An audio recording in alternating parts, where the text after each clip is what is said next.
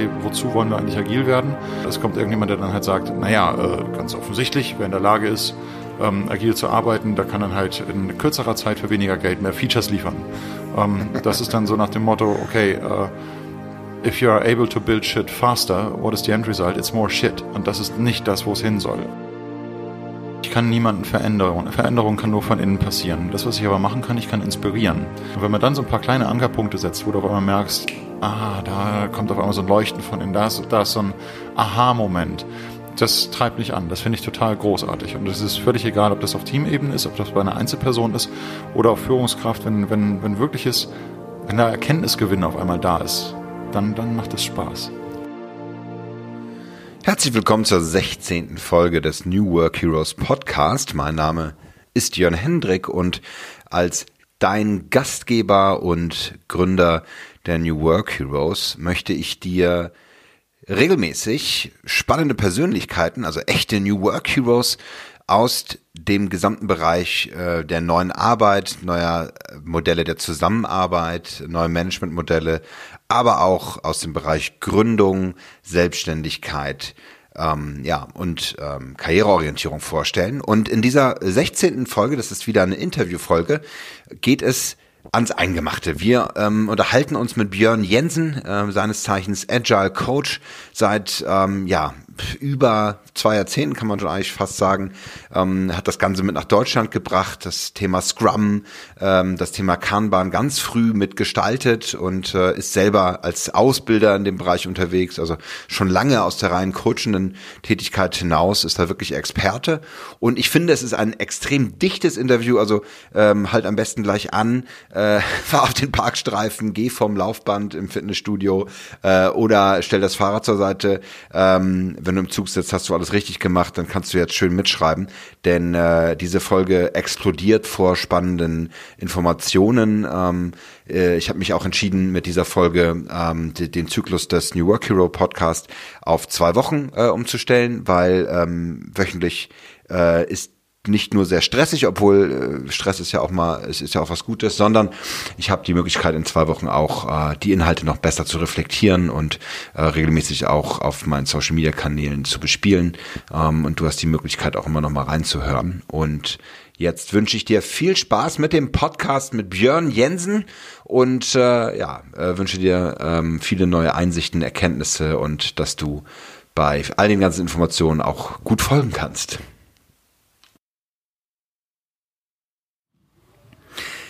Einen schönen guten Abend, lieber Björn. Hi, na? Wie schaut's, Jörn? Es ist ein Björn-Jörn-Interview, das finde ich ganz, ganz hervorragend. Es wird wahrscheinlich hat so einen Hauch von Schizophrenität. Ich bin gespannt, wo das hinführt. Tatsächlich, weil du ja auch mein Coach bist. Das ist, darf man das eigentlich? Darf man seinen eigenen Coach interviewen? Ich wüsste nicht, was dagegen spricht. Das Maß an krimineller Energie kennt ja keine Grenzen, von daher alles gut. Genau, ja, du bist mein Agile Coach. Ich habe bei dir, habe ich mich zertifizieren lassen zum Scrum Master, zum Product Owner und das habe ich sehr genossen. Ich glaube, du hast 20 Coaches bekommen, du arbeitest immer noch die Empfehlung ab. Das stimmt. Und es scheitert meistens an der Verfügbarkeit der entsprechenden Leute. Ich habe da doch keine Zeit, geht gerade nicht. Aber das passt alles. Das kennt man. Also, vielleicht stellst du dich kurz vor, was machst du, was ist dein Tätigkeitsfeld? Ja, Björn Jensen, ich bin Trainer und Coach aus dem Scrum-Kontext, agilen Kontext. Ich mache das seit vielen Jahren, habe da meine ersten Gehversuche so im Februar 2000 gemacht, mit Extreme Programming und Pragmatic Programming, also da ganz stark der Entwicklerhintergrund.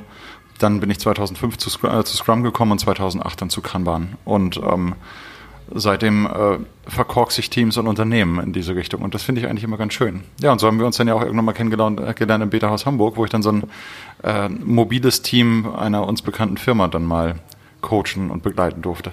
Das war wunderbar. Du warst in voller Rider-Biker-Montur, standst unten und wir haben damals schon philosophiert, wo sowohl die Arbeit so hingeht. Ja, das ist ein Thema, was erstmal nicht endet, ne? Das war vor 12 Jahren oder so. Ja, und tatsächlich ist es immer noch eigentlich so mein Leib- und Magenthema, neue Arbeitswelten. Was kann man tun, um eher sinn- und wertgetriebener zu arbeiten, sodass man sich auch selber ein Stück weit damit identifiziert. Ne? Und das ist eigentlich nach wie vor mein Thema. Und das mache ich sowohl in Trainings für kurze Impulse, aber auch langzeitbegleitend über Coaching- und Mentoring-Programme. Ja. Und es gibt ganz klare, Leitlinien für Inhalte, die du in diesen klaren Zertifizierungsrahmen machst, wo du Scrum Master ausbildest, wo du Product Owner ausbildest. Du musst sogar einen Test machen. Oh, ja, die Prüfung, oha. Ja, also es gibt natürlich einen Rahmen, der da ist, der inhaltlich da sein muss. Je nachdem, ob das nun eine öffentliche Schulung ist oder eine Inhouse-Schulung, habe ich mehr oder weniger Freiheitsgrade, um da auch nochmal ein bisschen weiter mit reinzugehen. Ich selber biete primär 3-Tagesformate an und das bietet mir einfach nochmal einen größeren Freiheitsgrad. Und eigentlich ist es so, dass ich versuche, mit den Teilnehmern selber die Trainings so zu gestalten, dass die zu ihrem eigenen werden. Also wir haben genug Möglichkeiten, um Themen reinzubringen und das sollte auch passieren. Ich halte mich da ungern an das fest vorgeschriebene Rahmengerüst. Ja, das ist immer eine Überraschung. Ich habe jetzt 2 Workshops mitgemacht, 2 Zertifizierungen. Das ist wirklich immer wieder müssen die alle Hörer selber herausfinden? Sollen sie dich kennenlernen? Sollen sie zu dir kommen? Ja, das können Sie gerne machen. Ihr seid natürlich alle herzlich eingeladen. Könnt ihr machen. Nehmt gerne Kontakt mit mir auf. Kontaktdaten kommen ja dann später. Aber das ist falsch. Das macht man erst am Ende des Podcasts. Das geht natürlich eigentlich nicht. Genau. Von daher Cut neu. Nein, wie war das es ist ja ganz spannend. Du bist ja eine spannende Spezies. Du kannst selber entwickeln. Du kannst selber programmieren oder du hast programmiert und jetzt arbeitest du mit Menschen. Man sagt ja Entwickler und mit Menschen können nicht so. Ja, das hat eigentlich relativ früh angefangen. Als ich im Studium war und Informatik studiert habe, dann gibt es ja natürlich auch Studentenpartys und so weiter und so fort und man lernt dann verschiedene Leute kennen und ich habe mir immer einen Spaß draus gemacht, die Leute mal zu fragen, wenn sie dann halt ankamen, und du, was machst du so? War meine Gegenfrage, was denkst du denn? Und also es hat nie jemand Informatik gesagt. Die meisten haben eher gesagt Philosophie, Psychologie oder Lehrer. So, aber der Informatiker kam nie durch. Scheint wohl irgendwie so eine selbsterfüllende Prophezeiung zu sein. Und so war das dann im Grunde auch mit den Teams, in denen ich gearbeitet habe. Natürlich, Coden mag ich total gerne, habe aber festgestellt, dass ich eigentlich eher in dem Kontext, wie arbeiten wir zusammen, stärker bin und größer bin und bin dann eher von dem Code so ein bisschen weg und habe dann Leuten dabei geholfen, für sich Wege zu etablieren. Aber vom Coden komme ich nicht los. Also ich mag das immer noch ganz gern. Sehr schön. Ja, man soll ja auch sein Handwerk, das man gelernt hat, ne, das ist, ich kenne das, ich meine, ich beziehe zwar keine Polstermöbel mehr, muss man sagen, aber ich nehme trotzdem gerne immer noch Werkzeuge in die Hand. Ich fände das mal ganz spannend, darüber nachzudenken, was Polstermöbel und Teams miteinander zu tun haben. Oh, da sollten wir mal einen kleinen Flipchart zu malen, Björn. Das machen wir gleich im Anschluss. Bleiben wir mal ruhig bei dieser Anfangsphase, wo du festgestellt hast, du bist anders, sagen wir mal so. Ja, du bist nicht der klassische Entwickler. Gab es da, und das ist jetzt sozusagen der Start der Heldenreise, wir gehen ja immer durch eine Heldenreise in den Interviews, gab es so Momente, wo du auch gezweifelt hast von dem, dass es das Richtige ist, was du machst? Ja, tatsächlich war so der Anfangspunkt mit dem Entwickelzeugs, da ging das eigentlich. Ich hatte einen ganz großen Punkt für mich, oder es gab 2 große Punkte. Das eine war mein Praxissemester während des Studiums, wo ich mir dann was ausgesucht hatte im Startup und ich dachte so richtig cool, wunderbar. Und im Grunde war es war wirklich Miniaturunternehmen. Wir hatten einen Chef, der hat mit programmiert. Dann hatten wir eine Dame, die dann so ein bisschen am Design saß. Wir hatten noch einen Programmierer und mich als Werkstudenten. Und der Programmierer war so das Inbild des Nerds. Also das war im Grunde so ein Typ, der sozial nicht fähig war. Der hat über seine eigenen Witze sehr künstlich gelacht, weil er, glaube ich, auch so nicht lachen konnte und war jemand, der so seine Fenster von innen mit Alu und sowas verkleidet hat. Und ich habe ein halbes Jahr Praxissemester gemacht und saß nach 2 Wochen dann da und dachte mir, also er saß gegenüber am Schreibtisch und ich fragte mich, ist das meine Zukunft? Und alles in mir schrie, nein! Und ich dachte mir dann so, okay, das mache ich jetzt damit. Und da habe ich tatsächlich gezweifelt, ob ich mein Studium wirklich zu Ende bringe. Und habe dann gedacht, okay, ich bringe es zu Ende, gehe aber weg vom reinen Coding und konzentriere mich auf den Faktor Mensch. Habe das aber natürlich total nerdig gemacht und habe den Faktor Mensch dann dahingehend gemacht, dass ich sagte, jetzt baue ich künstliche Intelligenzen und Roboter, was auch total nach hinten losging. Aber war schon mal ein etwas anderer Blickwinkel. Und das Zweite war dann eigentlich eher, als ich in einer größeren Organisation gearbeitet habe und da war es dann so, dass man anscheinend war das, was ich gemacht habe, ganz gut und man traute mir mehr zu. Ich habe eine Projektmanagement-Ausbildung bekommen, alles wunderbar. Und so stieg ich dann im Verantwortungsbereich hoch und war dann irgendwann in so einem Haifischbecken von lauter Projektmanagern, wo dann eigentlich nur noch Politik gemacht worden ist, wo ich mich dann fragte, ey, willst du das überhaupt noch? Hast du darauf Bock?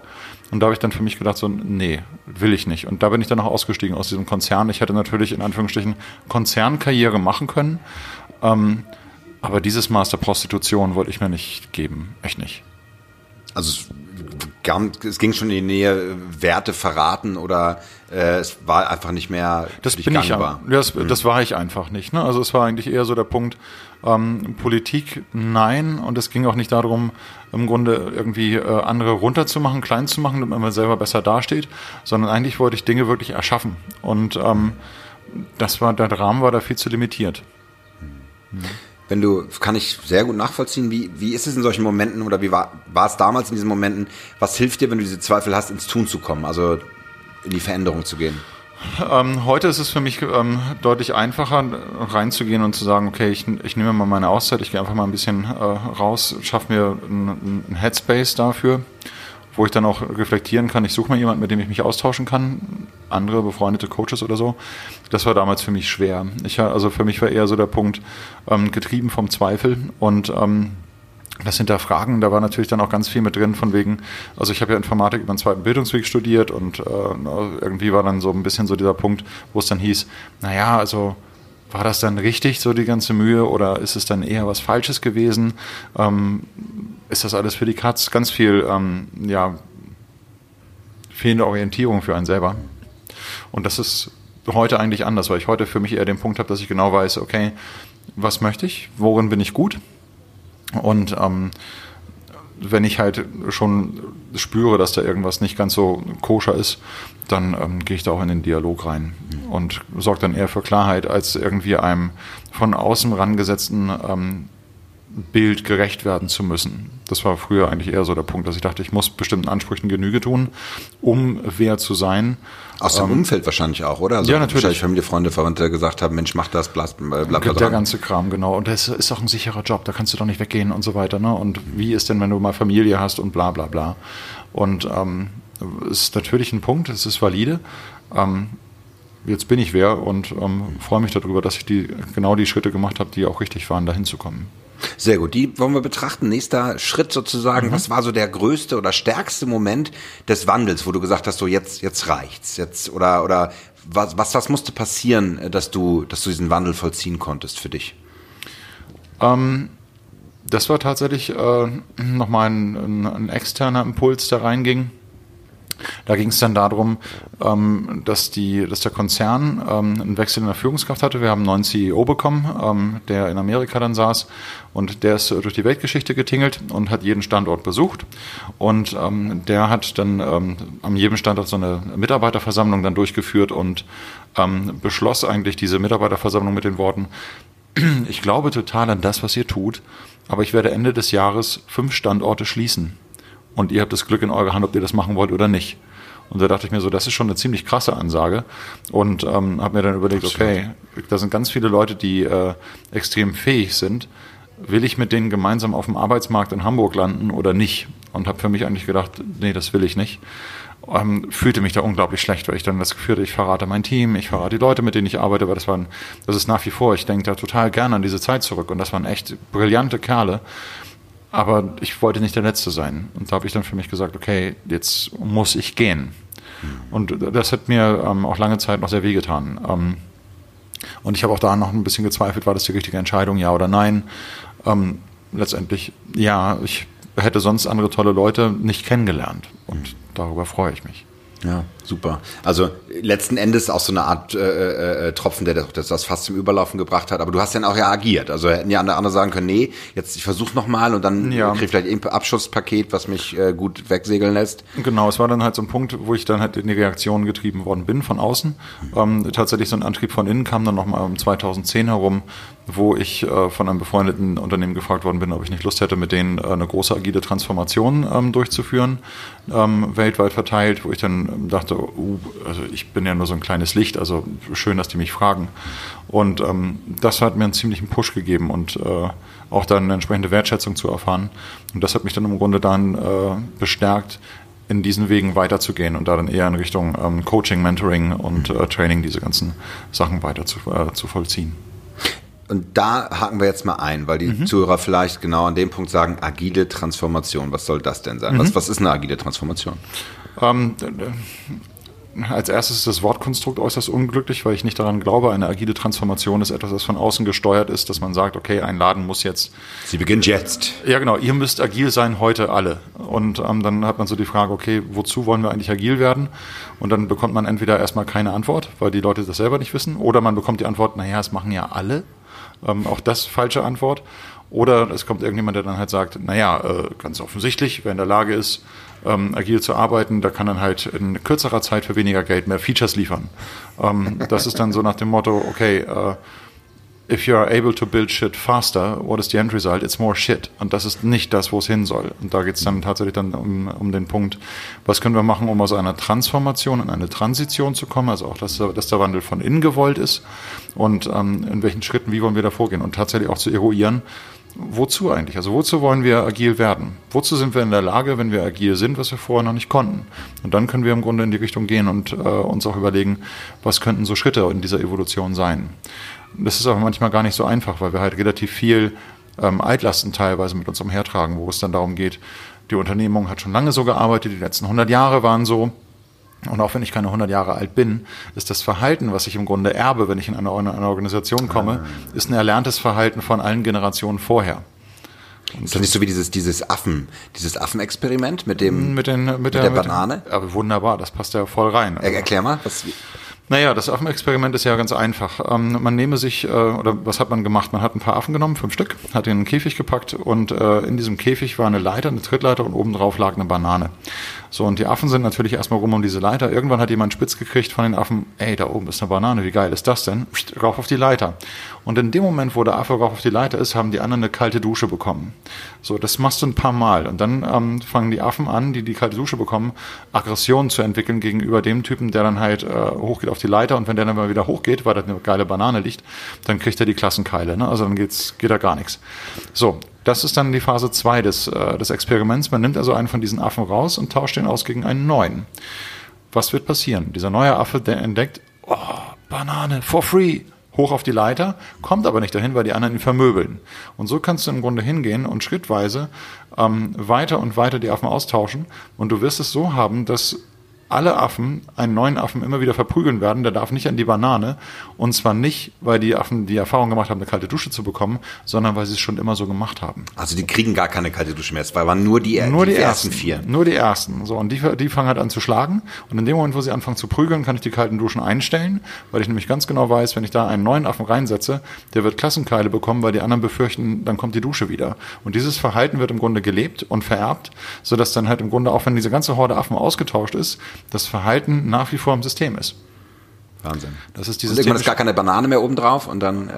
du kannst ja diverse andere Sachen machen. Ne? Und im Grunde haben wir genau diese Geschichten auch in unserer organisatorischen DNA. Wenn ein Unternehmen alt ist, dann ist es erstmal gar kein Problem. Dieses Unternehmen hat viel Erfahrung gesammelt. Das, was jetzt hier eine große Herausforderung ist, diese organisatorische DNA, die da drin ist, die ist so tief und verankert, da sind ganz viele Automatismen drin, wo es schwierig wird, da Dinge neu zu lernen. Ich erinnere mich an einem Beispiel zurück. Ich habe angefangen, mir als Jugendlicher Gitarre spielen selber beizubringen. Und das habe ich bis zu einem gewissen Niveau gemacht und fand das auch gut. Und irgendwann, Mitte 30, dachte ich mir, jetzt hole ich mir einen ganz tollen Lehrer. So, und bin dann halt los zu irgendeinem Jazzkonzert, habe dann einen tollen Lehrer gefunden, bin zu dem hin und meinte, du, pass auf, wie sieht's aus? Hättest du Bock? Mit mir? Du mein Lehrer? Und er so, ja klar, machen wir. Komm mal vorbei, nimm deine Gitarre mit. Nächste Woche können wir mal zusammen eine Jam-Session machen. Ich also Klampfe eingepackt, bin zu ihm hin und wir haben gespielt und ich fühlte mich großartig. Ich mit diesem Jazzgitarristen, so im Duett. Und er guckt mich an und meint, naja, also das, was du spielst, ist ja ganz nett. Wo ich dann dachte so, wie jetzt ganz nett?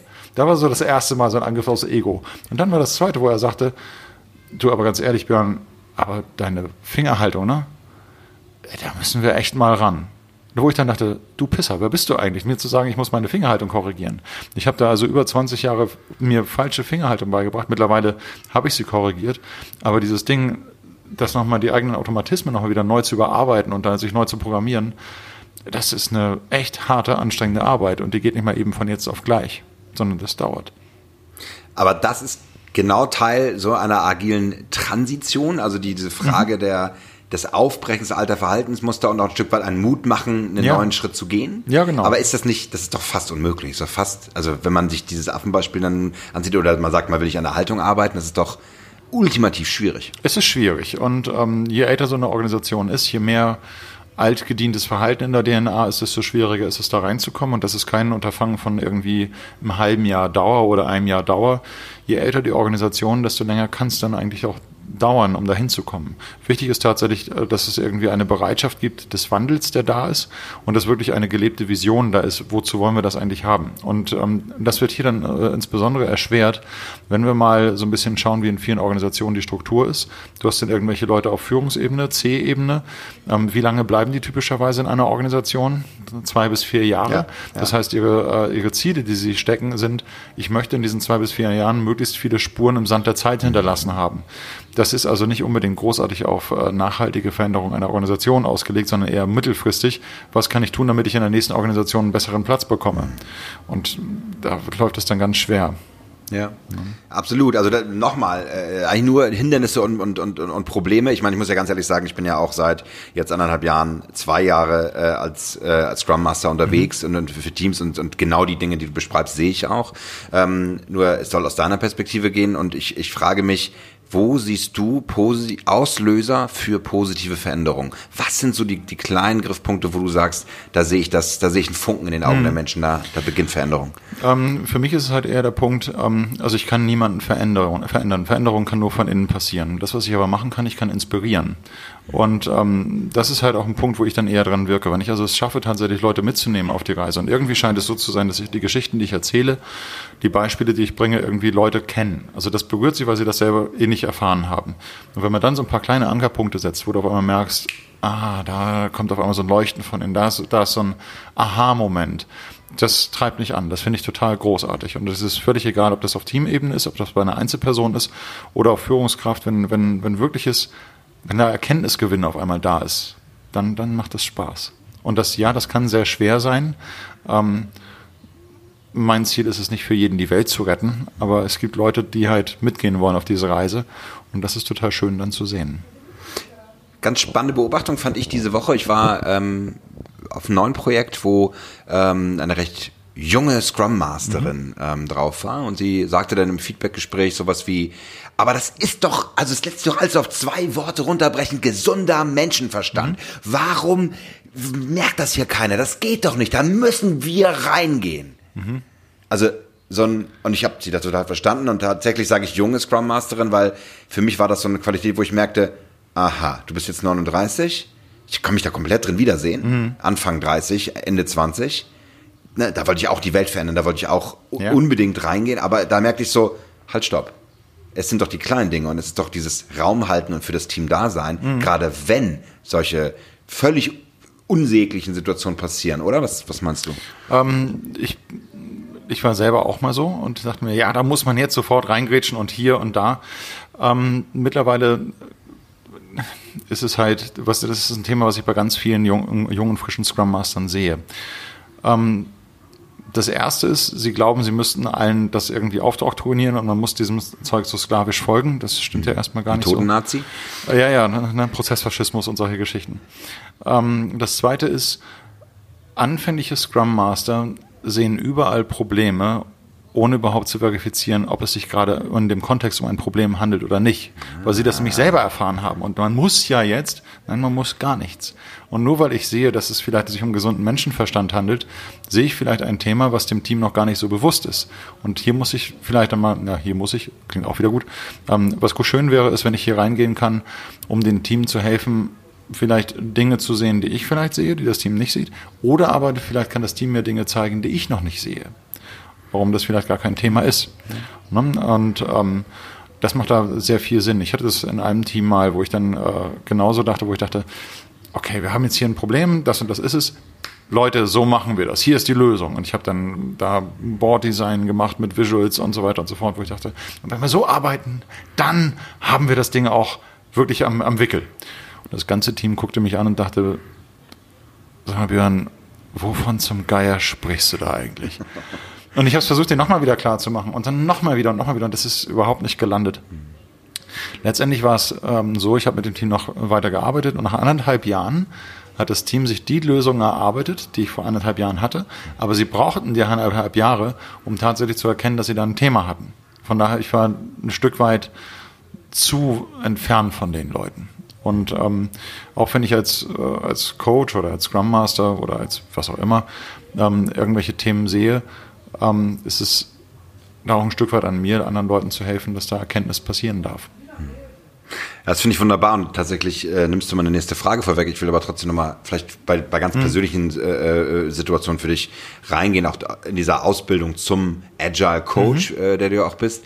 Wenn du so Veränderungen auch für dich persönlich anstößt, dann gibt es oft Widerwille von außen, auch Widerstand. Ja, vielleicht kämpft da sogar jemand dagegen. Hast du so ein paar Beispiele aus deiner persönlichen Erfahrung, deinem Werdegang, wo du sagst, da gibt es erstmal Widerstand? Einen Widerstand gibt es immer. Der ist mehr oder weniger stark. Letztendlich habe ich häufig so den Dialog, wie gehe ich denn mit schwierigen Kunden um? Wie gehe ich mit schwierigen Teams um, mit schwierigen Teammitgliedern? Die interessante Frage, die man sich dann stellen kann, ist, was zeichnet diese Schwierigkeit eigentlich aus? Und das, was es schwierig macht, ist eigentlich, dass ich ein anderes Wertesystem habe als mein Kunde oder mein Klient, der da ist. Und das macht es gerade schwierig. Und je weiter diese Wertemodelle voneinander weg sind, desto größer ist die gefühlte Schwierigkeit. Die Frage ist also, wie weit kann ich eigentlich mir selber aus dem Weg gehen, loslassen von mir, um drüben auf der anderen Seite bei dem Wertemodell, was nicht meins ist, trotzdem Wirksamkeit zu erzeugen. Und das ist nicht ohne. Das macht schon Schwierigkeiten. Das macht ja mürbe auch. Wenn du dann, letzten Endes heißt es ja, ich suche das wieder in mir selber.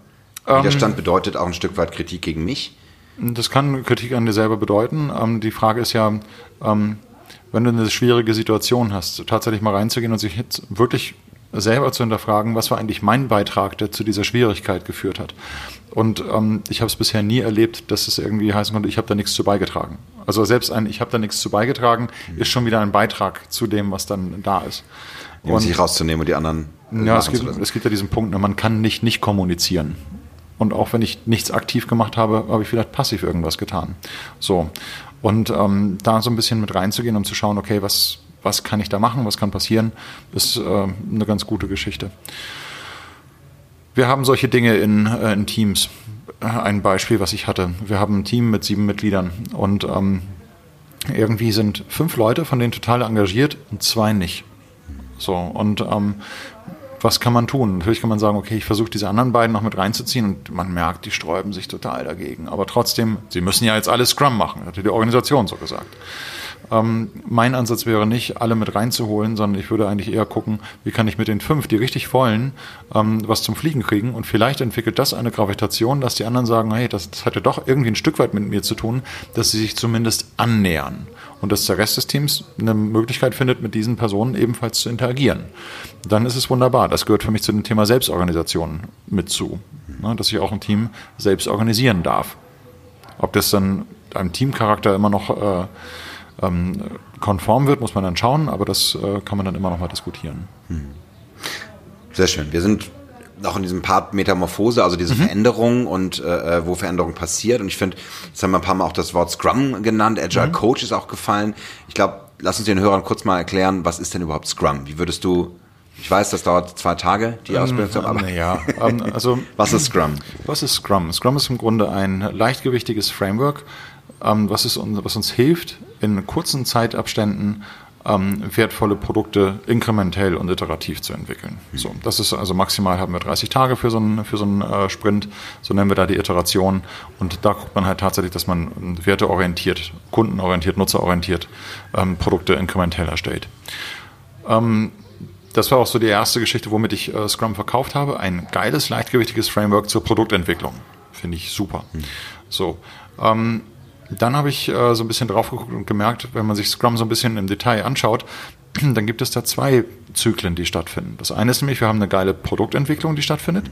Das zweite ist, es findet aber auch eine geile Teamentwicklung statt, wenn man das gut begleitet. Also 2 Dinge auf einmal, geile Produkte, geile Teams. Das finde ich schon mal ziemlich cool. Und heute gucke ich so ein bisschen auf den Standpunkt, oder nochmal einen Schritt danach. Nach diesen beiden, wir haben ein Framework, um Teams zu entwickeln und Produkte zu entwickeln, habe ich auch mit Scrum mit den Augen betrachtet, es ist eigentlich ein leichtgewichtiges Framework, um auch Kollaborationen neu zu lernen. Und heute gucke ich drauf mit den Augen, Scrum ist für mich das geilste Framework, um lernen zu lernen. Okay, sehr schön. Erklär das mal.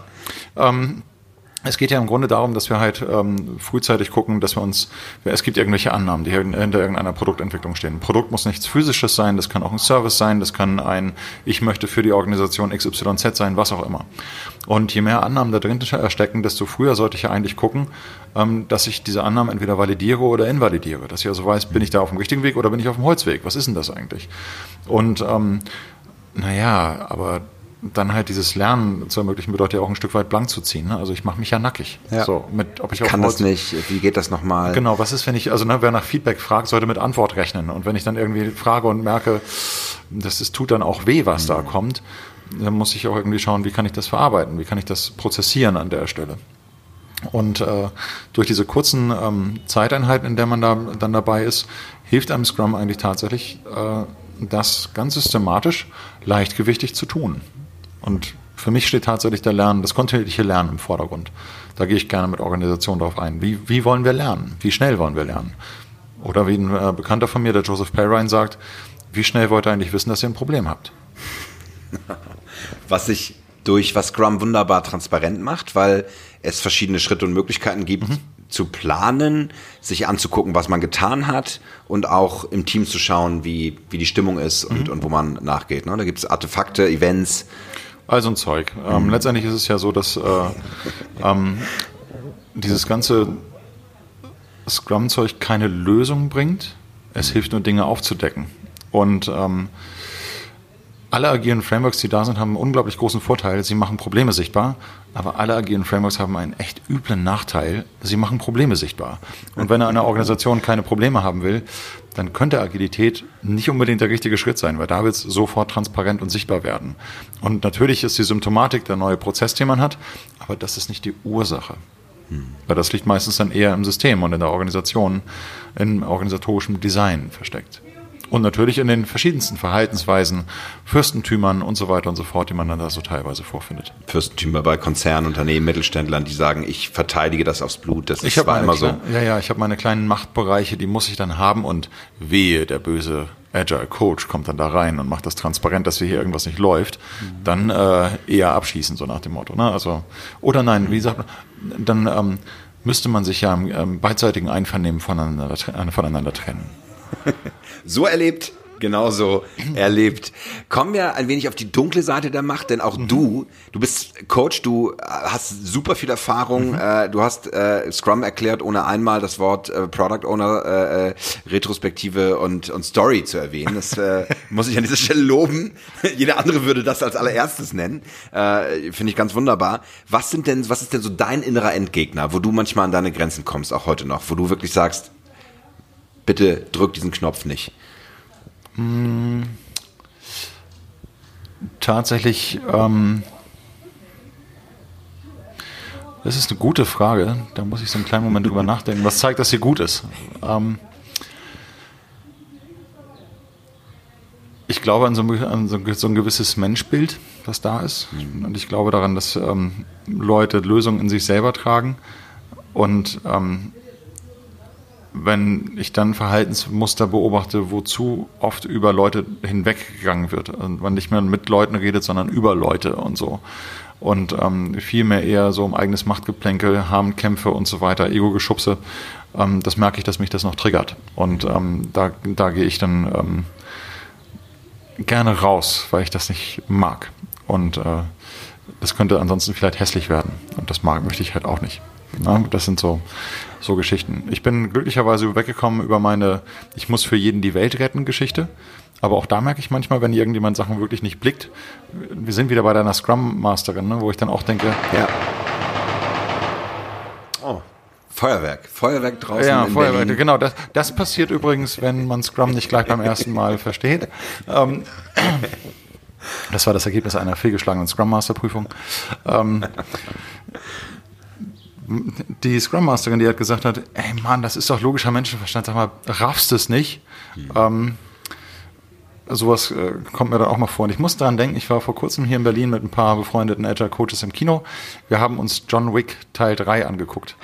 Ist ja so gut, wie es gesagt wird. Es ist ein ziemlicher Actionfilm, das macht viel Spaß und es gibt eine Szene in einer Bibliothek, wo es einen Zweikampf mit einem Buch gibt. Und dieses Buch wird im Grunde von John Wick, seinem Gegner, mit ziemlichem Nachdruck zwischen die Kiefer irgendwie im Grunde gedonnert.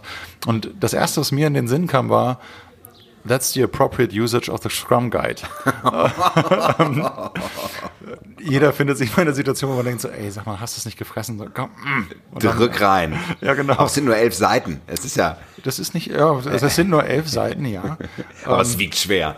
Das ist für einige Leute echt ganz anderes System, ne? Also geht gar nicht für viele. Das geht doch gar nicht. Wie sollen wir denn da jemals hinkommen? Oder was häufig kommt ist, dann so der Kommentar: Naja, in der Theorie mag das ja ganz nett sein, aber in der Realität, was aber eigentlich nur daran liegt, dass die Realität der Person, die das sagt, eine andere ist als meine beispielsweise. Und vielleicht kann man ja gucken, das ist ja ein spannender Punkt, wenn immer diese Aussage kommt, von wegen, naja, das ist ja in der Theorie vielleicht ganz nett, aber in der Realität, ich stelle dann ganz gerne die Frage, ist denn die Realität gerade gut, in der du bist? Und dann kommt häufig ja, nee, aber darum geht's ja gerade nicht. Doch, genau darum geht's. Ja, absolut. Ja, sehr schön. Sehr schöne Ausflüge, wohin so eine Frage führen kann. Stellen wir gleich die nächste. John Wick, stellen wir gleich die nächste. Wenn du siehst, dass es nicht vorangeht, vielleicht auch aus deiner Projekthistorie oder vielleicht sogar mal in einem Seminar, und es scheitert etwas, was tust du dann? Was ist das Erste, was du machst? Naja, als erstes zelebrieren, dass ich gescheitert bin. Das ist ja schon mal ganz gut. Und die zweite Sache, was ich früher gemacht habe, war dann einfach selber zu entscheiden, okay, also wie gehe ich jetzt damit um, was tue ich? Ich glaube, dass tatsächlich dieses Moment, was dann da auftritt, eine Summe von allen möglichen Faktoren ist, die da im Raum anwesend sind. Und wenn das jetzt beispielsweise verschiedene Personen sind, habe ich eigentlich nur die Möglichkeit, meine Beobachtung transparent zu machen und gegebenenfalls mögliche Pfade aufzuzeigen, wohin es gehen könnte. Wobei diese Pfade dann nicht unumstößlich alleingültig sind, sondern ich natürlich auch darum frage, was seht ihr noch? Also was habe ich noch nicht gesehen? Was können wir machen? Und generell geht es um die Frage, wie wollen wir mit dieser Situation jetzt gemeinsam umgehen? Und für mich ist das alles akzeptabel. Es kann sein, dass es dann halt heißt, weißt du was, Björn, wir haben jetzt eigentlich gemerkt und gelernt, dass du für uns nicht passt. Dann ist das okay. Dann finde ich das gut, weil ich will mich niemandem aufzwingen und das sind Zwischenmenschlichkeiten, die da auftreten und es kann gut sein, dass nicht nur das kann gut sein, sondern es ist so. Ich bin mit Sicherheit nicht für jeden geeignet und ich glaube aber daran, dass die richtigen Leute zusammenkommen und von daher passt das. Ich nehme ein Beispiel. Es geht ungefähr in eine ähnliche Richtung. Ich hatte einen Kunden, der mich nach dem Training angesprochen hat, sag mal, wir hätten dich gerne mal bei uns im Haus. Ich glaube, das, was du hier gemacht hast mit den POs, das könnten unsere Leute auch gut gebrauchen. Dann meinte ich, ja, können wir machen. Was stellst du dir denn vor? Komm mal 2 Wochen zu uns und dann mach mal so ein Intensivding. Wo ich dachte, willst du das wirklich? Ja, unbedingt. Ich sagte, okay, das wäre der Preis. Wenn du bereit bist, das zu zahlen, komme ich. Ja, machen wir. Ich so, okay, aber Schulungen sind nicht im Firmengebäude, das machen wir extern, bitte. Ja, kein Problem, habe ich organisiert. Und dann waren wir am Arbeiten und wir haben von diesen 10 Tagen, die sie beauftragt haben, haben wir 6 Tage gearbeitet, eine Woche durch und den Montag noch genommen, der zweiten Woche. Und am Ende des Montags kam dann mein Kunde, mein Auftraggeber zu mir und meinte, weißt du was, Björn, ganz ehrlich, ich habe dich total gern. Und das, was wir hier erreicht haben, ist mehr, als wir in den vergangenen 10 Jahren erreicht haben. Das heißt aber auch, dass diese 6 Tage jetzt echt intensiv sind. Und ganz ehrlich, ich möchte dich eigentlich für die letzten 4 Tage nicht mehr sehen. Also, die waren durch. Und wir haben vieles gemacht. Und ich habe gesagt, weißt du was, ist für mich kein Thema. Also wenn ich früher bei meiner Familie bin, ist super, dann fahre ich auch früher. Und so bin ich dann am Abend des 6. Tages dann wieder nach Hause. Und wir haben heute noch guten Kontakt. Ich war wieder ein paar Mal da, nicht mehr ganz so lange, aber wir haben gute Dinge auf die Beine gestellt. Und das ist total wertvoll. Und so hoffe ich und da wünsche ich mir das. Wow. Ja, das ist Wahnsinn. Das erfordert ja unglaublich auch Reflexion und vor allen Dingen auch Ego runterschlucken. Ja, also ich meine, ich glaube, ich könnte das, glaube ich, schwer. Ich würde immer noch mal versuchen zu überreden, noch mal einen Tag noch draufzulegen oder vielleicht auch nicht, aber herausfordernd. Ist es. Und ich habe mit Sicherheit auch mal anders reagiert, wo ich dachte, da geht doch noch was. Jeder muss es doch eigentlich, der gesunde Menschenverstand. Wir sind wieder bei der Scrum Masterin. Ich muss das nicht. So, und ich muss auch nicht für jeden die Welt retten. Ich möchte Leute inspirieren und begeistern. Und wenn es einen Kontext gibt, der momentan wie so ein Schwamm so ein bisschen gesättigt und vollgesogen ist, dann ist es völlig okay. Ne? Ich weiß, es ist nicht aus der Welt und das wird vielleicht mal ein bisschen dauern, aber ich glaube ganz fest daran, dass man sich immer öfter über den Weg läuft. Und das ist auch gut so und das wird zu der Zeit passieren, wenn es passieren soll. Ja, die agile Welt ist ja auch klein. Also man hört ja von den Projekten, die hier auch im Lande passieren und dann merkt man, man trifft sich dann irgendwann nochmal wieder, jemand schickt jemand zu einem. Die agile Szene ist klein. Es gibt von den CSTs, wovon ich einer bin, gibt es weltweit 259. CST heißt? Certified Scrum Trainer. Das sind die im Grunde diese Ausbildung machen zum Product Owner und Scrum Master, diese Zertifizierungssachen der Scrum Alliance. Von den CTCs, die da sind, das sind die Certified Team Coaches, die dann im Grunde Teams begleiten und auch über die Begleitung dann mentoren können und gegebenenfalls, wenn Interesse da ist, auch darüber zertifizieren dürfen. Davon gibt es weltweit 116 und in Deutschland gibt es 14. Also Wahnsinn. Da gibt es auch nicht so viel. Und ich war da der Dritte, also von daher sind da noch nicht so viele Leute dabei. Ja. Ja, aber das ist natürlich, und weil die nächste Frage ist, welche Technik, welche Methode hat für dich den größten Mehrwert in der Veränderung gebracht? Würdest du auch immer noch sagen, das ist Scrum? Welche Methode hat in der Veränderung das meiste gebracht? Da würde ich sagen, nee, das war nicht Scrum, sondern das war dieses unglaublich magische Ding, was Kommunikation heißt. Das ist Undenkbare. Ja, also, zum Äußersten greifen. Genau, und jetzt lassen wir miteinander reden. Genau, das ist, glaube ich, tatsächlich das, was wirklich viel bringt. Und es gibt für Veränderungsprozesse verschiedene Sachen, aber Veränderungen bringt eigentlich nicht viel, wenn die Leute nicht miteinander reden und miteinander arbeiten. Und ich unterscheide mittlerweile so Reife gerade von Organisationen und von Teamstrukturen dahingehend, dass ich sage, okay, wenn ich in eine Organisationsstruktur reingucke, dann ist das Mindestens, was ich finde, nebeneinander herwursteln. So, das trifft man häufig. Dann merken irgendwann Führungskräfte, dass dieses nebeneinander herwursteln nicht so gut ist und sie verordnen Zusammenarbeit. Das fällt dann unter dem Namen Kooperation. Von außen verordnete Zusammenarbeit. Jetzt müssen wir ja miteinander arbeiten. Eigentlich will ich ja nicht, aber wir müssen ja. Okay. Vielleicht finden wir dann Gefallen an dieser Sache und wir arbeiten gerne miteinander zusammen. Das ist dann die dritte Stufe, ist Kollaboration. Wunderbar.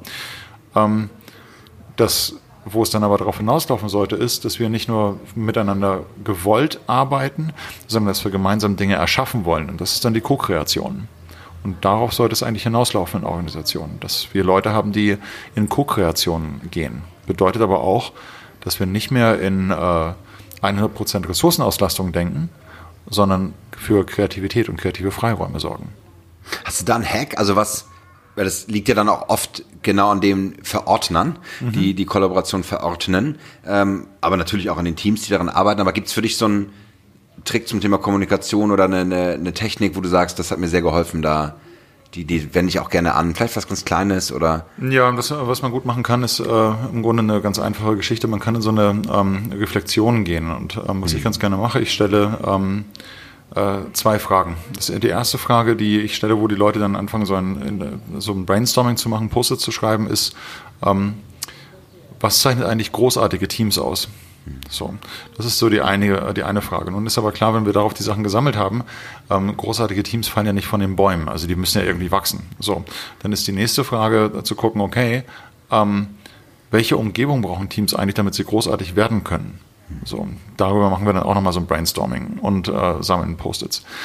Dann kann man natürlich die Frage stellen, wer ist für was verantwortlich? Dafür, was großartige Teams auszeichnen, ist jeder selber verantwortlich. Ne? Be the change you wish to see in the world, hat Gandhi gesagt, und das ist genau das, worum es da geht.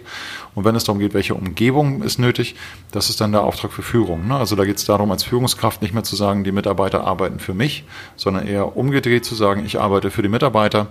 Und das bedeutet, ich stelle einen Raum zur Verfügung, der es meinen Leuten ermöglicht, brillant zu werden, vielleicht brillanter, als ich es jemals war. Ne? Kennedy hat ja mal irgendwann gesagt, seine Hauptaufgabe ist es nicht, brillante Entscheidungen zu treffen, sondern seine Aufgabe ist es, brillante Köpfe zueinander zu bringen, damit die Entscheidungen treffen können, zu denen er alleine nie in der Lage gewesen wäre. So, das ist so diese beiden Fragen darüber mal zu reflektieren. Dann kann man wunderbar das ganze Ding mal umdrehen und mal zu überlegen, okay, wenn wir also jetzt als Organisation nicht wollten, dass großartige Teams entstehen, was könnte uns einfallen, um das so schnell wie möglich und so brachial wie möglich zum Scheitern zu bringen? Und dann sammeln die Leute ebenfalls Post-its und schreiben das auf.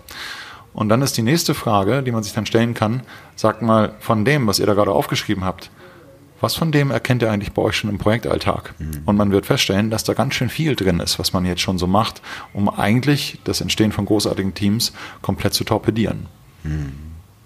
Ja, das ist, finde ich wunderbar. Es erinnert mich an die Postmortem-Methode. Also schon jetzt mal darüber nachzudenken, was passieren könnte, wenn das Projekt kläglich scheitert. Weil die berühmte, der weiß ich, hast du auch immer, da kriegst du immer so leicht Zuckungen oben im Augenlid. Die Hörer werden es jetzt nicht sehen, aber Lessons learned. Warum?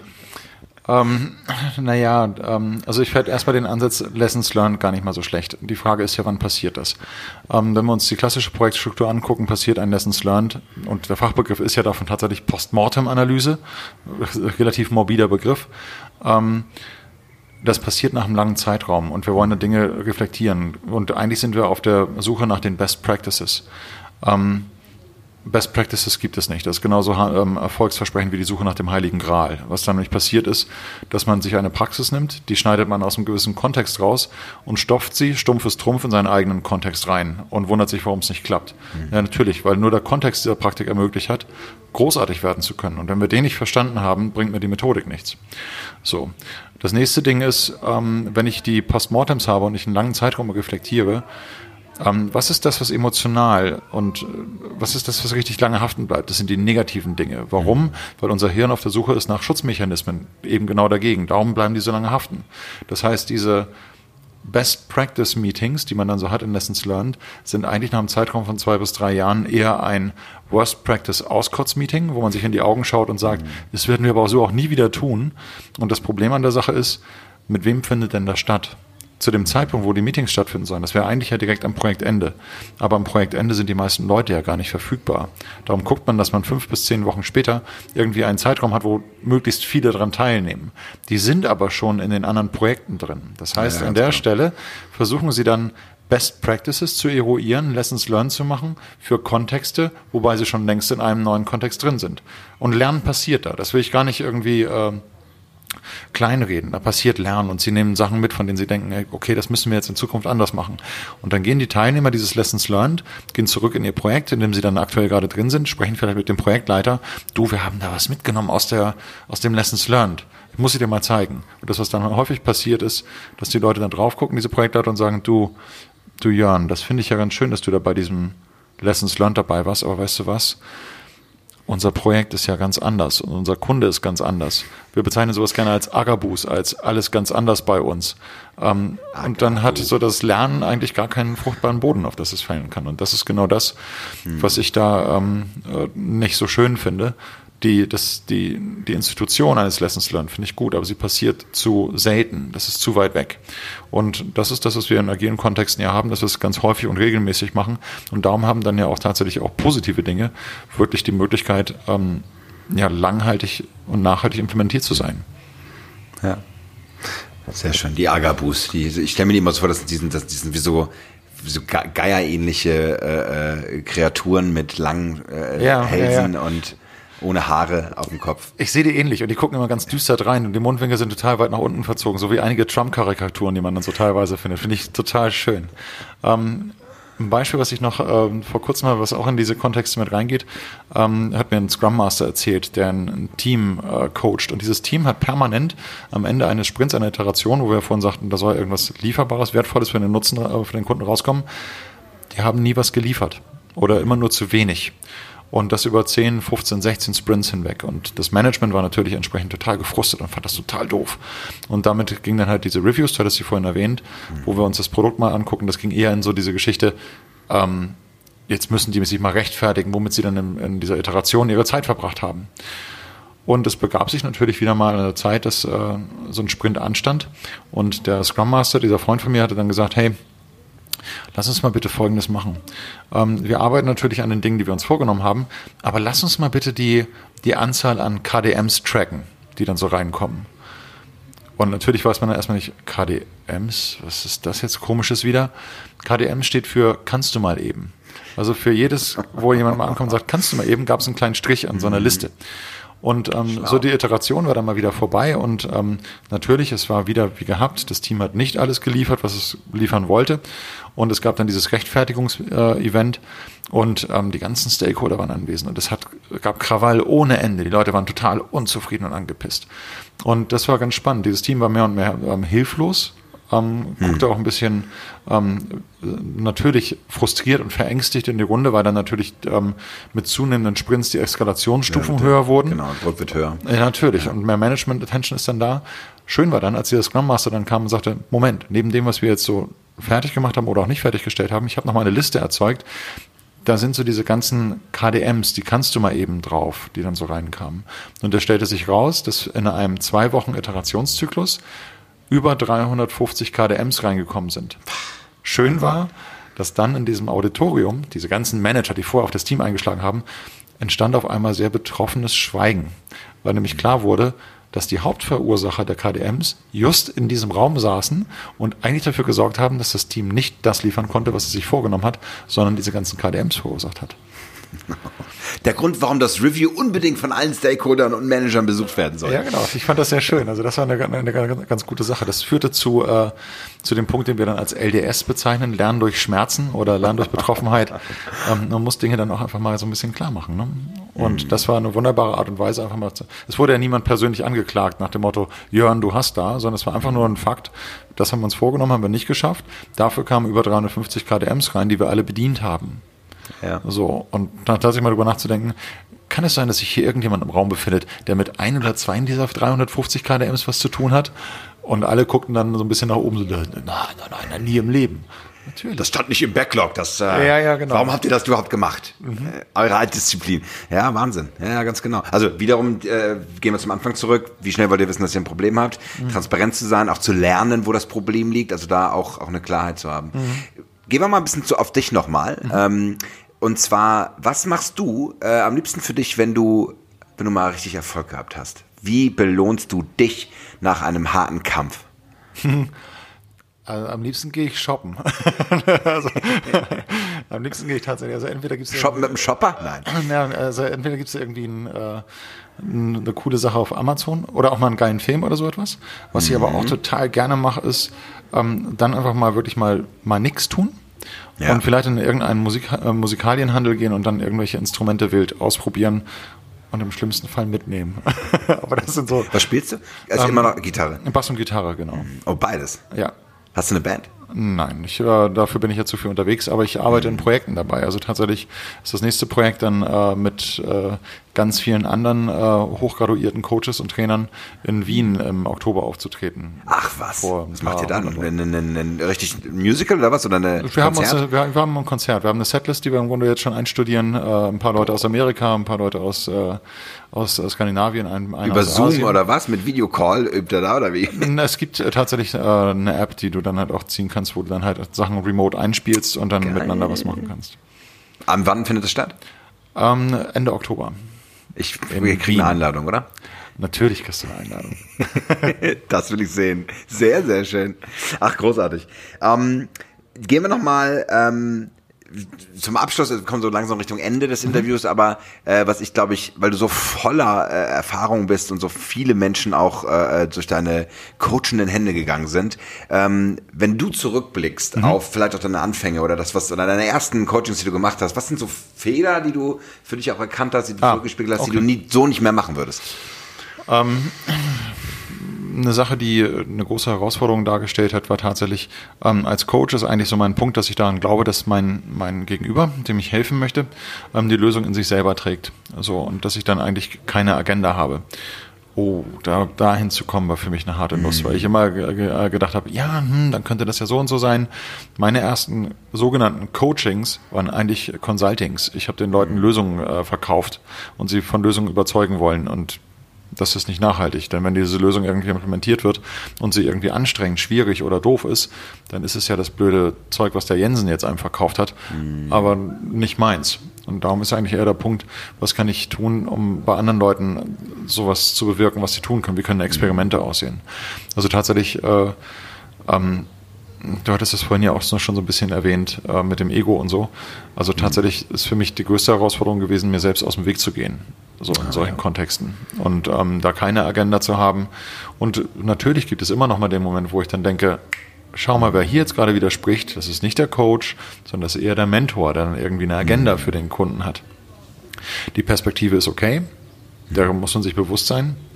Und das ist tatsächlich so ein Punkt, wir reden da gerne von Self-Awareness. Dass man sich also seiner selbst bewusst ist und dann auch guckt, sich nicht unbedingt deswegen dann gleich geißelt oder so etwas, sondern sagt, okay, da muss ich vielleicht nochmal an mich rangehen und vielleicht sich selber beobachten, um zu gucken, okay, was sind denn so Symptome bei mir? Wo bin ich denn gerade? Und im Coaching reden wir gerne so bei diesen Ebenen der Aufmerksamkeit. Ne? Also wie ist das Ebene 1? Da höre ich dir zwar zu, aber ich höre dir nicht zu, um dich zu verstehen, sondern ich höre dir zu, um was zu erwidern. Und das ist übrigens das, was wir ganz häufig in Organisationen haben. Und damit bin ich mit der Aufmerksamkeit voll bei mir, indem ich nämlich überlege, was könnte ich dir als nächstes entgegenschießen, damit es auch möglichst viel Eindruck hinterlässt. Gibt ein schönes Anagramm übrigens, was sozusagen, wenn du das Wort listen umdrehst, dann entsteht das Wort silent. Ja, also wer zuhören will, muss die Klappe halten. Genau, ne, Flüsterfuchs, Ohren auf, Mund zu. Ne, und das ist genauso der Punkt.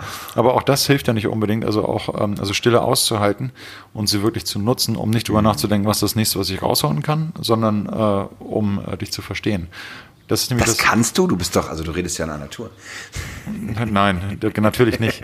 Die spannende Sache ist dann, gerade so als Coach oder als frischer Coach, weißt du natürlich, okay, also ich muss bei meinem Gegenüber irgendwie Veränderung bewirken. Was passiert dann also? Ich höre dir natürlich irgendwo zu, aber ich denke implizit darüber nach, was wäre die nächste geile Frage, die ich dir stellen könnte, um Veränderungen zu bewirken. Womit bin ich dann bei der Aufmerksamkeit? Natürlich nicht bei dir, sondern wieder komplett bei mir. Ne? Also sowas muss eigentlich intuitiv herauskommen. Und das braucht Übung. Und das kommt halt nicht mal ebenso von ungefähr. Ich fühle mich peinlich berührt. Ich habe ein Buch geschrieben und eine Typologie entwickelt und coache Menschen in eine bestimmte Richtung hinein. Verdammt. Genau, und was bist du dann? Du bist dann eher der Mentor. Und das ist auch total gut, dass du da ein Mentor bist, aber es ist eigentlich nicht der Coach. Ja, ich glaube, da müssen wir alles neu machen. Ja, genau. Ich schmeiß den Podcast weg.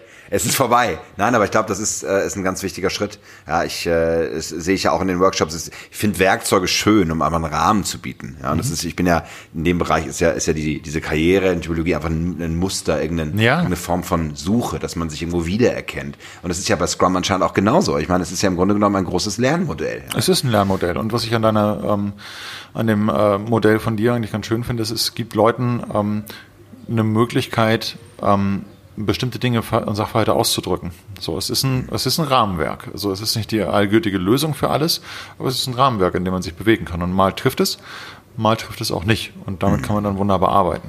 Also von daher denke ich schon, dass es eine ganz gute Sache ist, sich damit zu beschäftigen und auseinanderzusetzen. Vielen Dank. Sehr, sehr geil. Kommen wir so ein bisschen wir haben schon ein paar Beispiele jetzt angenannt, unsere finde ich gut. Was hast du trotzdem noch so an Inspiration, Büchern, Podcasts, die du gerne hörst, die du den Hörerinnen und Hörern mitgeben kannst? Eine Sache, die ich ganz gerne momentan weitergebe, sind zwei Dinge. Das eine sind Bücher von Ajahn Brahm, das ist ein buddhistischer Mönch aus Perth in Australien. Das eine Ding heißt Die Kuh, die weinte und der Elefant, der das Glück vergaß. Das sind Kinderbüchern. Klingt im Grunde so, es sind wunderbare Alltagsgeschichten. Also, und da sind einige Sachen drauf, die total gut sind und passen. Es gibt da beispielsweise diese Geschichte, wo er darüber erzählt, wie er in Perth den Standort aufbaut für dieses buddhistische Kloster. Und natürlich, Buddhisten dürfen keine Geldspenden haben, sondern sie müssen im Grunde gucken, dass sie sich das alles selbst erarbeiten. Sachspenden dürfen sie dann teilweise haben. Und so können sie halt keine Dienstleister beauftragen, sondern sie müssen selber rangehen. Und er bringt sich das Mauern bei. So, und er schildert dann von diesen Momenten, wo er dann halt Stein auf Stein, das ist fein macht und dann halt so ein bisschen Mörtel draufpackt und er auf der einen Seite einen Stein perfekt reinditscht und drüben der Stein dann fast wieder rausfällt, wo er dann halt, das treibt ihn fast zur Weißglut. Aber er schafft es. Er perfektioniert dann irgendwo dieses Ding und baut eine Mauer mit 1000 Steinen auf. Wunderbar, bis ihm dann auffällt, dass 2 Steine schief sind. Und das ist für ihn der Schandfleck des ganzen Klosters. So, und sein Abt sagt ihm natürlich, hey, pass auf, Ajahn, wenn du dann da bist, führ doch mal die Besucher durch das Kloster und natürlich immer vorbei an dieser Mauer. Und er versucht, die Leute möglichst schnell im Grunde dran vorbei zu schleusen. Das gelingt ihm auch ganz gut, bis eines Tages ein Typ vor dieser Mauer stehen bleibt. Und er geht halt zurück und meint dann halt, wie sieht denn das aus? Also dieses Machwerk der Schande kann man doch gar nicht so länger betrachten. Also sehen Sie, fallen Ihnen nicht diese fürchterlichen 2 Steine auf.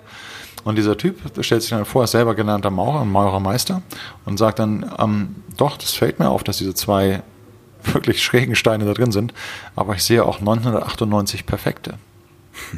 Sehr schön. Und das ist wieder, also wir verlieren häufig so diesen Blick für auch die positiven Sachen, die wir bisher erreicht haben, und das mag ich ganz gerne. Und es gibt noch ein weiteres Buch, das heißt, komm, ich schenke dir einen Elefanten, und da kann man auch wunderbar mit reingehen. Das ist auch wieder so buddhistische Fabeln, kann ich nur ans Herz legen, da mal sich so ein bisschen mit zu beschäftigen. Super schön, kommt in die Shownotes, definitiv. Noch ein Buch, das du sehr oft verschenkt hast? Gehört das dazu? Die habe ich sehr oft verschenkt. Ein weiteres Ding, was ich gerne verschenke, ist der Bienenhirte von Rini van Soling. Das ist dieses Kinderbuch, das habe ich glaube ich auch, oder? Dieses schön illustrierte? Nein, nicht ganz. Es geht es ist wieder ein Roman, der sich um Selbstorganisation dreht. Und zwar geht es nämlich darum, dass ein Mann, sehr erfolgreich, Karrieremensch, der auch in einer Führungsposition ist, muss mit Teams arbeiten, und er möchte die Teams gerne in Selbstorganisationen kriegen, aber irgendwie funzt das nicht. Und der besucht von Zeit zu Zeit seine Verwandten. Ich glaube, das ist sein Onkel oder sein Opa, ich glaube, sein Opa ist das, der wohnt auf einer Insel. So, und den besucht er dann mal wieder. Und der Opa war früher sehr erfolgreich, der war nämlich Schafhirte. So, total gut. Und er hatte die best funktionierende Schafhirten und Herden und so weiter und so fort. Geht mit den Leuten halt einher, und irgendwann erkennt aber die Insel, dass so in Schafe machen nicht mehr ganz so en vogue ist. Honig ist das neue Ding. Also wollen sie auch Honig anbauen. Und denen fällt dann die Lösung ein, hey, pass auf, du warst doch mit den Schafen so cool, wie wär's denn für dich mit den Bienen? Das heißt also, an der Stelle kommt jemand, der die unselbstorganisierteste Einheit der Welt, Schafherden, organisiert hat, zu der selbstorganisiertesten Einheit, den Bienen, und er erzählt davon seine Erfahrungen und leitet daraus Analogien für das Heute und für das Jetzt ab. Schön. Und das ist total gut. Und ich kann versprechen, jeder wird sich da irgendwo an einigen Dingen wiederfinden, wo man denkt so, okay, da könnte ich noch dran arbeiten. Sehr schön, vielen Dank für die Tipps. Zum Abschluss, die fieseste Frage finde ich überhaupt, moderiere ich auch immer so an, damit es sich auch so anfühlt. Ich habe schon Angst. Was bedeutet Weisheit für dich im Hinblick auf deine Karriere? Was willst du über dich sagen, wenn du auf dem Sterbebett liegst? Oh, das sind 2 unterschiedliche Dinge. Das eine ist ja, was ist Weisheit, und das andere ist, was würde ich gerne genau, wenn du zurückblickst sozusagen. Was würde ich gerne auf dem Sterbebett über mich sagen? Ich glaube, was würde ich gerne auf dem Sterbebett über mich sagen? Wäre vielleicht, ich habe es aber versucht. Nein, eher... Bis zu Ende! Nein. Vielleicht würde ich eher sagen, ich habe es getan. Ne? Also, wie sagt Yoda noch, es gibt keinen Versuch, tu es oder tu es nicht. Ja. Und ich möchte es gerne getan haben. Und das tust du. Und das finde ich ganz wunderbar. Herzlichen Dank. Wenn die Zuhörer jetzt mehr über dich erfahren wollen, wie geht das? Wo kriegt man dich gegriffen? Was sind die aktuellsten, neuesten Missetaten, die du planst? Die aktuellsten, neuesten Missetaten, die ich plane, es gibt ab August diesen Jahres eine Weiterbildung, die in Richtung, ja, einige würden sagen Agile Coach oder so, es geht um wirklich erfahrenes Scrum Mastering. Das geht über den reinen Grundschulen hinaus. Wir haben ein bisschen Coaching Skills mit drin. Es geht darum, wie begleite ich große Gruppen bei Erkenntnisgewinnen und so weiter und so fort. Ist das für mich? Mit Sicherheit. Es geht darum, einen kurzen Abstecher zu machen in so andere Welten wie Kanban oder Extreme Programming und auch für Nicht-Techniker das Ganze mitzunehmen. Es geht aber auch um beispielsweise so Themen, Basiszeichen, Sachen mit sich anzueignen, um Dinge visuell aufzubereiten und so der ganze Kram. Das ist eine einjährige Ausbildung, die im Grunde mit reinkommt. Wow. Und das ist eine ganz gute runde Sache. Da bin ich einer von lass mich kurz lügen, weltweit 103 Leuten, die das ausbilden dürfen. Wahnsinn. Wo kriegt man das denn? Björn, Jensen.coach oder? Ihr könnt mich natürlich anschreiben unter björn.jensen.coach oder mir eine E-Mail schreiben an björn@jensen.coach. Auf Twitter @miruhaha, da findet man mich. Und ansonsten gibt es auch unsere natürlich noch im Aufbau befindliche Seite, weil ich komme zu dem Kram einfach nicht. jensenundkomplizen.de. Das ist so unsere Website. Jensen Komplizen, also mit K. Genau, es sind tatsächlich Jensen und Komplizen. Vielleicht noch ganz kurz zu der Namenfindung. Der Name kommt nicht aus meinem Hirn, sondern das Schöne ist, der entstammt dem genialen Hirn meiner Frau. Ich war zuerst tatsächlich so ein bisschen Komplizen, anrüchig und doof, finde es aber mittlerweile total schön.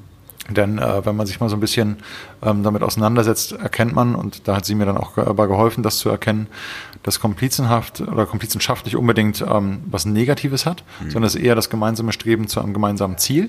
Das ist schon mal ganz gut.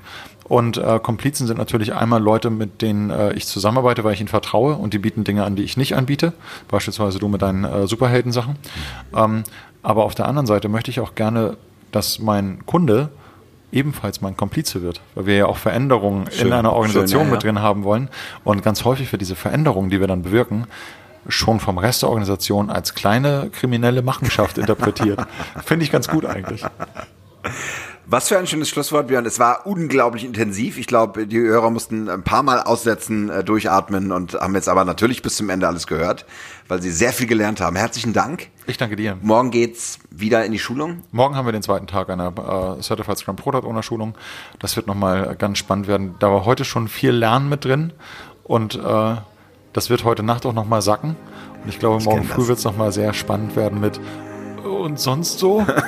Schauen wir mal, was da so kommt. Dranbleiben. Danke dir. Ich danke dir.